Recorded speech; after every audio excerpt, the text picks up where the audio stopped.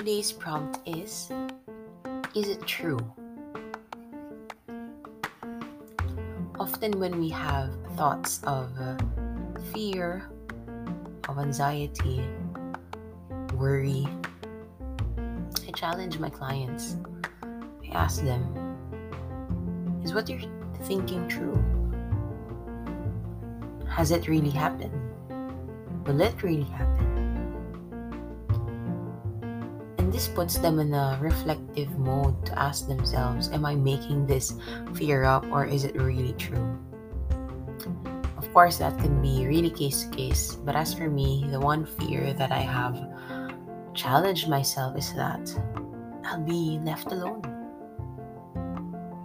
And I ask myself, will I really be left alone when I die one day? And I realized, nope, I will not be. I'll still have my family with me, and they'll be able to be with me.